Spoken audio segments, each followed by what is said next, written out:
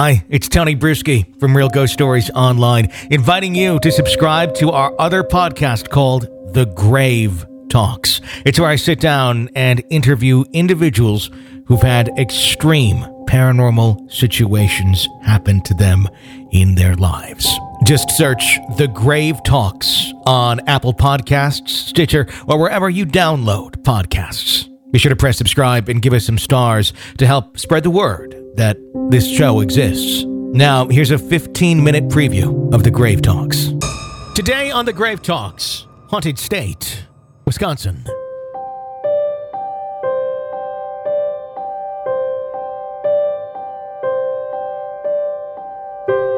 Is Wisconsin the most haunted state?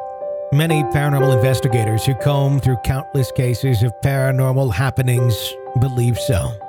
Michael Brown is one of those investigators and a filmmaker.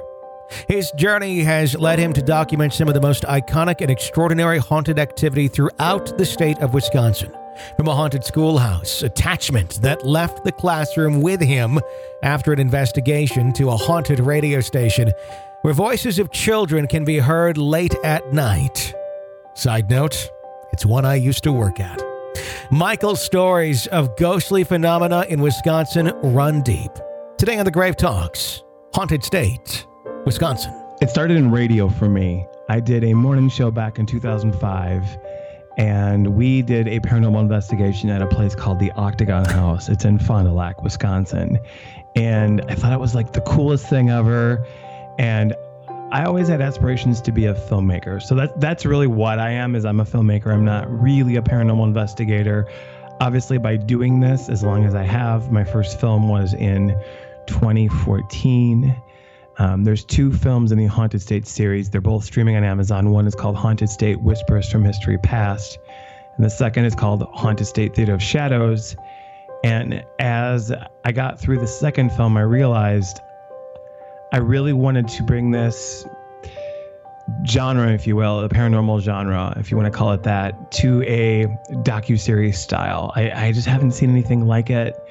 And I just thought it'd be really cool because some of the shows, and I'm not going to name them, but some of the really popular cable shows, I just feel like they're so entertaining, but they're really over the top.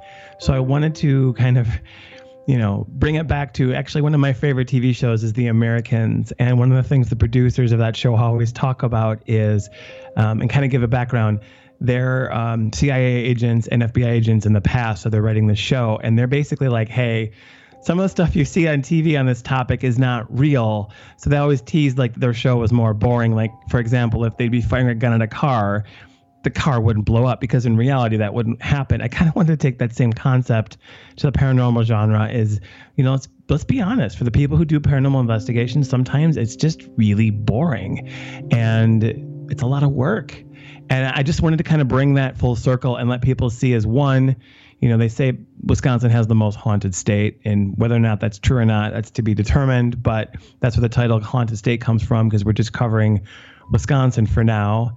And it's a docuseries. So it's not just about the paranormal. It's not just about the evidence. It's about the personal stories of the four individuals and the locations and the history. And we just kind of ball it all up. And it's really grown up from day one. And it all came from that one day in 2005 with me and my friend Todd Deering, who's a cast member, doing a live broadcast on Halloween from the Octagon House in Fond du Lac. And this story, I should note to the audience, this is very personal to me, too, because Todd Deering is one of my good friends. He's one of the people who, this show wouldn't exist if it weren't for Todd, because he's the one who started me in radio and taught me basically everything I know when I was a teenager. And we worked, you and me both ended up working at the same station at different points in time. And that building, that area, the Octagon House, roughly a half mile from that very radio station, that whole area, lots of ghostly activity, lots of ghost stories, lots of activity that people have of the area. And what I'd love to do first is kind of jump in to talk about the Octagon House a bit. Let's talk about that radio station a little bit. I'll share some of my background of what my ghost stories are from that radio station in Fond du Lac, Wisconsin, from the years that I worked there, from about 96 to roughly 2000, 2001-ish. I had issues with the phones constantly, where the phones would light up in the evening hours when no one would be there, would show solid lines as if people were on them and no one was there. I had heard what was our news director at the time, or thought it was our news director, Greg, walking down the hall on a Saturday or Sunday afternoon. I was the only one in the building, heard his keys, heard his papers. There's a distinct sound that Greg makes. And I said, hey, went down to say hi in the newsroom. There's no one in the building. And you're talking about the world famous Greg Stensler. Yes, I am. Yes. Yes, I am. And good man. And those were some of my personal experiences. I always had a fascination of going down to the basement of that building and taking a look at the what's left of the bricked off tunnel of the Underground And Railroad. I have a story in there, actually. I want to hear it. I want to hear it. And there was others that had shared stories from my time there.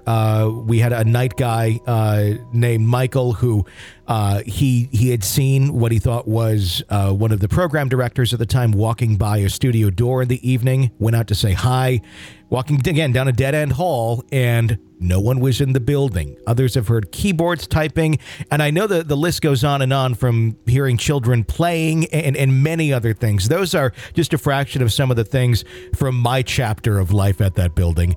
I want to hear yours. Yeah, I had quite a few too. Now, I had not been into the paranormal at all until I worked there. My son was born in 2005. I chose to move to Fond du Lac because of it. And just the way things kind of worked out at the time, that's where I ended up. I had actually come from WKTI in Milwaukee, which, for people who know radio, no offense to Fond du Lac, it's a really big step down. But I wanted to stay in radio, and I did it. And I'm so glad I did, because I have so many good friends, from that time. And but going downstairs was the very first thing people told me about, because I don't know if you know the layout of the building, but that office that was way in the corner. Mm-hmm. You know what I'm talking about? That just one random office that was there. It almost had like the open window. Yes. You know what I'm talking about? It's a newer office. It was all just once an open space in that part of the building. Correct. And that's where they threw me. So I'm right by the stairs, which is terrifying, because you hear all these stories right out of the gate, like, oh yeah, this place is haunted. And I'm thinking, well, I've always been a skeptical believer. So finally one day I go down there, and this is once I started kind of doing paranormal investigation after that story I had told previously. And I walked downstairs and I heard a woman's voice say hello. And I was down there all by myself. It was a disembodied voice. And that was when I didn't know what to think. You just kind of freeze when something like that happens. And especially when you don't have a lot of experience with actually dealing with the paranormal, hearing about it and dealing with it are two completely different things. And having that one experience was crazy. And there was one time too, where, if you remember, in the Sunny 97.7 studio, WFDL, we were in there, and all of a sudden everything went off. The rest of the building, the power was on. The way the grids are set up, they're shared grids. So if the power is out in one area, it should be out in the other area. And Todd and I just kind of looked at each other, and I want to say something like, someone asked, I have to get this right, it's a little foggy, but someone had pounded on the table and said, do you know that you're dead? And then the power went off. And then we just were like, whoa. And then it went back on. And the thing is, I hadn't really known Todd Deering quite that well. And just his reaction to the paranormal and his passion for the paranormal really helped me, because he's such a good guy. Mm-hmm. And he's a role model, which is funny. He's probably hearing this laughing right now, hearing me calling him a role model, but he is. And so hearing that he took this seriously, I knew that maybe I should too. And that's when, all the other stories where people would see full body apparitions in the building, and lights would go on, footsteps, and that creepy bathroom at the end of the hallway. I'd be in there alone at night, and I'd hear someone walking down the hall. I mean, I'm already in the bathroom, so it works out well for me. Yeah. You know what I mean? But it's It's definitely haunted. There's definitely paranormal activity there. And, maybe it's a place that we film for season 2. Who knows? Yeah, there's just always been so many things that have gone on there. And it's interesting because the stories in that building, from everything I've heard from many people, probably a friend of ours who had lived upstairs, Jake, for quite some time, he had stories. And the thing is, the stories seem to never... I can't pinpoint it down. I can't pinpoint it to it's this person or that person. There seems to be a lot of people in that haunted radio station, from children to It used to be a hotel. People. Okay. And that's the backstory, is it used to be a hotel, a very popular hotel in Fond du Lac, and hotels are synonymously haunted for whatever reason. Sure. So it was a hotel, because I attempted to do some research on this pre-Google. This was, I literally walked down to the library one day after being spooked out at the building, and I just started doing research. I think I was in high school. It's probably like 17, 18 years old. And I just started trying to dig up buildings on the history of Fond du Lac, the city where the hotel, or where the radio station is, trying to find any information. So I'd found information about it being a saloon. I believe I remember hearing rough things about it being a hotel. Right. I believe, the building itself dates back almost to like the turn of the century, correct? What is the history of that building that you were able to uncover? Because you probably were able to dig deeper than I was when I did my research. Right. Well, what happened was 2 buildings were combined. So the hotel and what did you say it was earlier? Did you say it was like a speakeasy? Is that what you just said? That's what I had found out. Right. So those were combined. It's actually 2 separate buildings that were combined. So the basement is attached to, I'm trying to think, I believe what would have been the speakeasy. Mm-hmm. Because I don't know if you remember, when you would walk down the hallway, it would be kind of uneven. When you'd walk from the office to the studio, it'd be kind of uneven. And that's why, is because it was 2 buildings that were connected. Yeah, there's a separation of the building with a door, too, between the 2 stations. Yeah. Right. And that was it. And that's the best I can recollect. It's been quite a while since I've delved deep into the history, but that's pretty much what I can remember. And the funny thing about that place is, that place turns skeptics into believers. I mean, like you had mentioned Jake earlier, he's a very skeptical person, but obviously, like anyone out there listening, once you have these experiences, you're instantly a believer. And, and that's one thing I want to quick talk about. My producer, she did not believe, her name is Angela Olsen. She's amazing. And she did not believe in any of this stuff. And that's one of the reasons I wanted to bring her in, because it's kind of a Mulder Scully situation where I'm the Mulder, and she's really trying to keep it honest. And now, going through the second film, all through the series, she's had all of these experiences, and she still is going, there has to be a plausible explanation for these things that have happened. And that's kind of how it is in the building in Fond du Lac. Is, people still believe it's happening, but they're like, there has to be an explanation for it. And that's really where the show comes in, is because we're not trying to prove it's real. We're not trying to prove it's not real. Essentially, we're investigative journalists, filmmakers, and we're just saying, here's what we got. You decide. Yeah, and that's what I love about it is, and that's how our show approaches things too. Both of the shows is, we've already established that we believe this stuff. We're not here to debunk. We're here to more so learn the story of what is going on, or who is behind what the living are experiencing. In that building, we'll take it back to the tunnels, which were part of the Underground Railroad, which has always been very interesting to me around that town.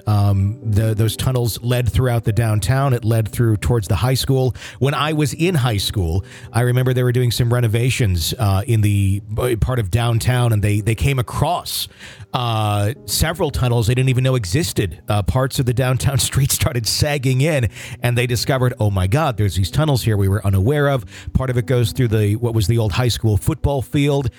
They lead all over the place. And those tunnels also lead to the Octagon House, which is where you had spent that night, where a lot of things kind of began for you in terms of investigating the paranormal.